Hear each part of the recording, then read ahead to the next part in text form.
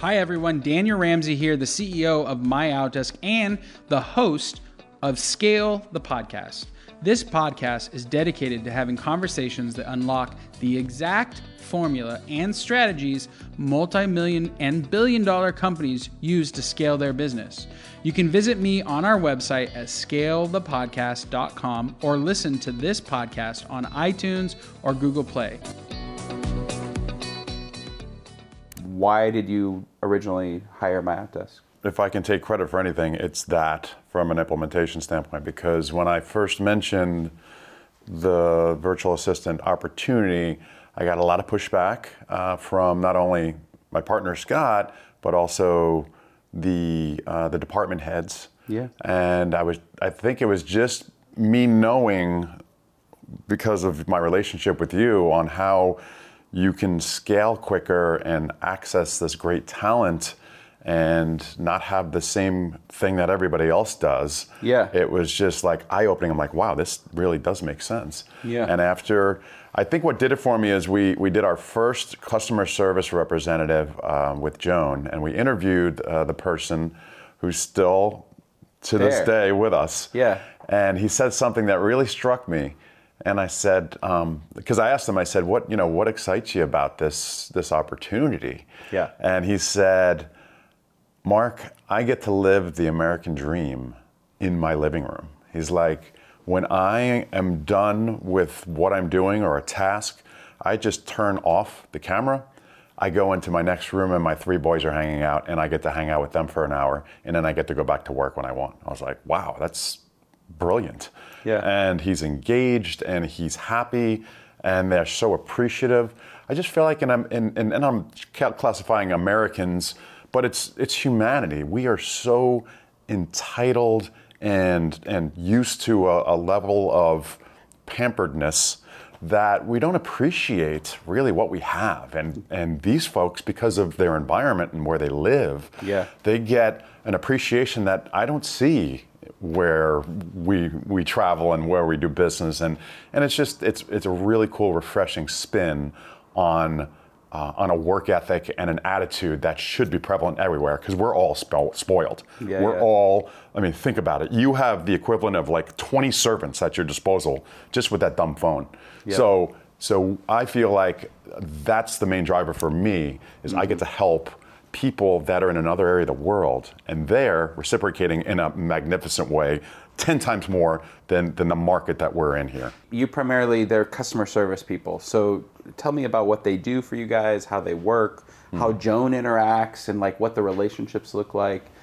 I want to understand how the business is set up. Yeah, so we have them interacting with a lot of government agencies for a lot of the things that they do. So because as a PEO, we're wrapped into garnishments, tax levies, all the things that people try to escape, and the government's put in laws so that, Johnny can't be a deadbeat dad, because if you get a real payroll type position where you're paying taxes, you're trackable. Yep. So we get involved in that so that our VAs do a magnificent job in tracking, making sure it's communicated to the government agency. Yep. They're not necessarily talking to our customers, but they're doing the stuff that the government imposes on small businesses, that now they get to do that opportunity where I can have my workforce in the States be more engaged with the customer, so they have more time on their plate to do things like make a proactive call. How's it going, John?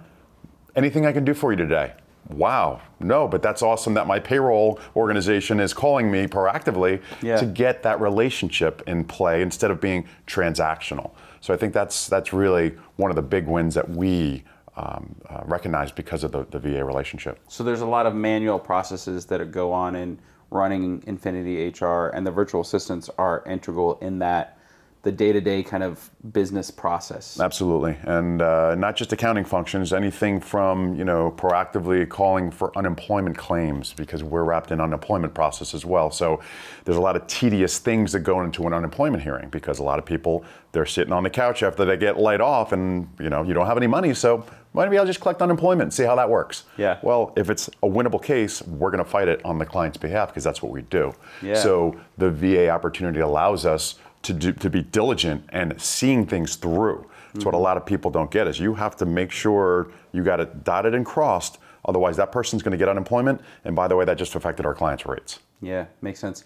You guys use My Time In and have a blended kind of workforce. So some are in Baltimore, some are in the Philippines, and then you have people in like Florida and California.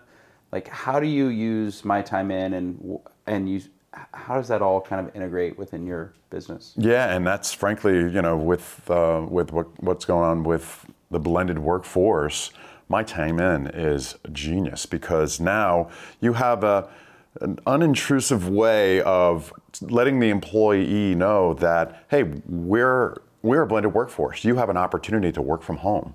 Yep. And you know what? If you do that, if you take that choice, because you can come in the office as well. Yep. If you make the choice of being a full-time virtual employee, then we have My Time In that we install on the company paid for computer, laptop, and it's a way for us to manage performance issues.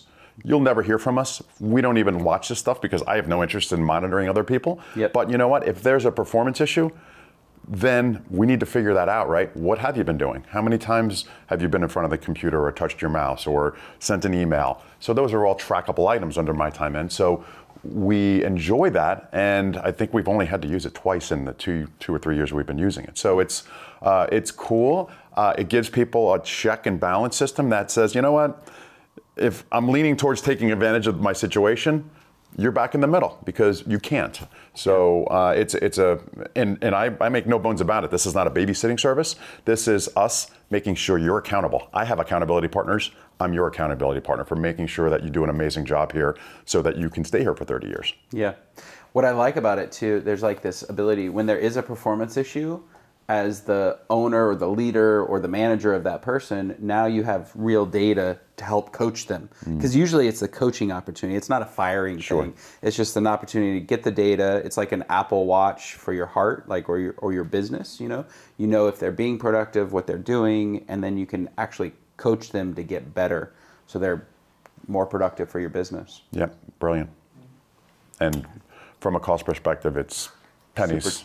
Super cheap. Yeah. Super cheap. What else? What are the other experiences on your culture for the virtual assistant? Like, how did your team integrate? Because you have a big organization. Like, what was it like saying, "Hey, we're hiring some virtual assistants. They're gonna come in and help our business." Like, how'd you integrate into the existing culture? Yeah, I think I mentioned before it was a little difficult because people here in our company in the United States looked at it as, oh wow, we're going to be losing our positions here because like the AI conversation, right? It's like all these people are coming in from a foreign land to invade our space, and they're very reluctant to share things, to help train, to all that.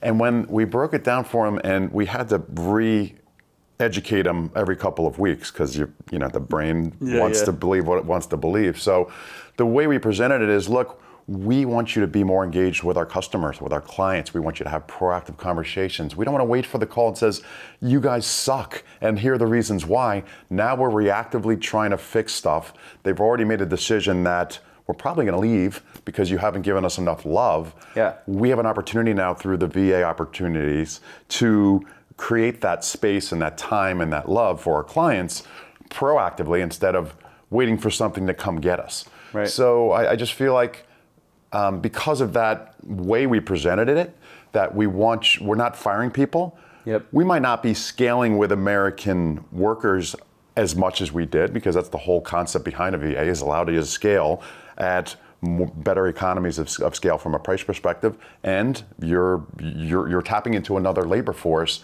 that can teach as well, that can teach you how to be, because maybe you forgot your way. And when you look at these people and you see their faces, it's exciting. Yeah, it really is. What do you think? What value do you think the virtual assistants bring to your business? Like, if you had to quantify return on investment, money saved, revenue growth because these people are free, like, what's the dollar equation?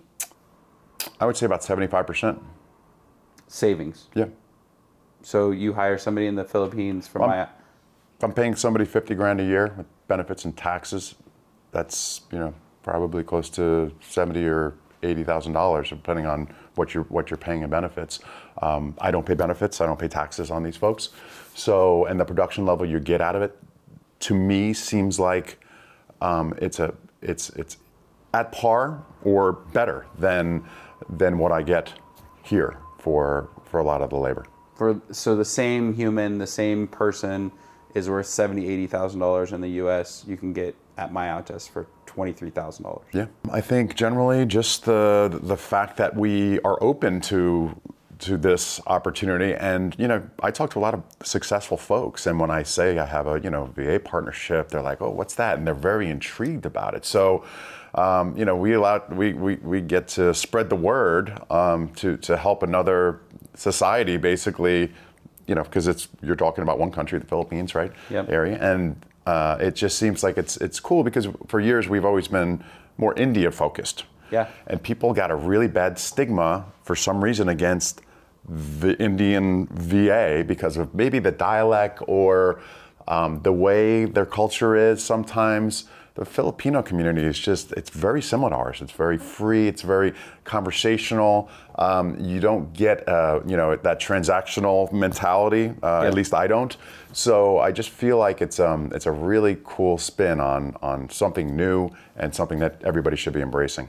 That's cool. How has it been for Joan? Because she's the U.S. manager who's led this team. She's responsible for all of this workflow. If she was here, what would she say in this interview? I would say that 50% of her employees are virtual assistants, and she values them just like the people that are coming into the office every day.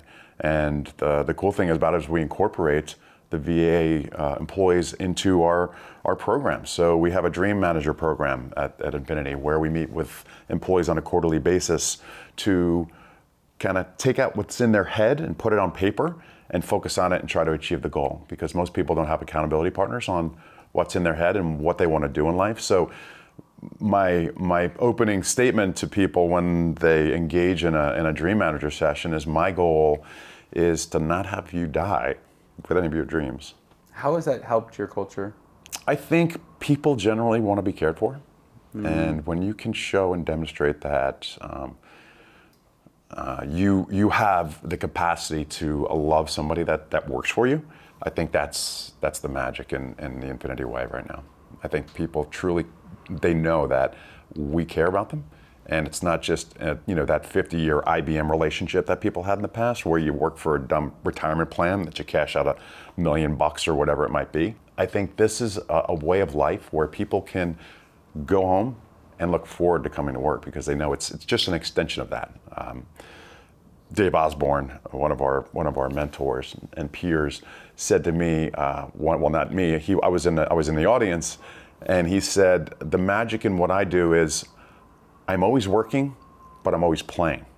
And those two things, if you can intertwine them, it's an eye-opening experience because whether you're working, this is work, right? This is work, but we're having fun and we're playing too, right? We're going to go ride 20 miles on a mountain bike as soon as we're done here. When you can incorporate that into your life so that it's the same, it's just a epiphany that I had after I heard that, and I've lived my life like that for the last 10 years, and it's been the number one reason why I feel like I am truly happy.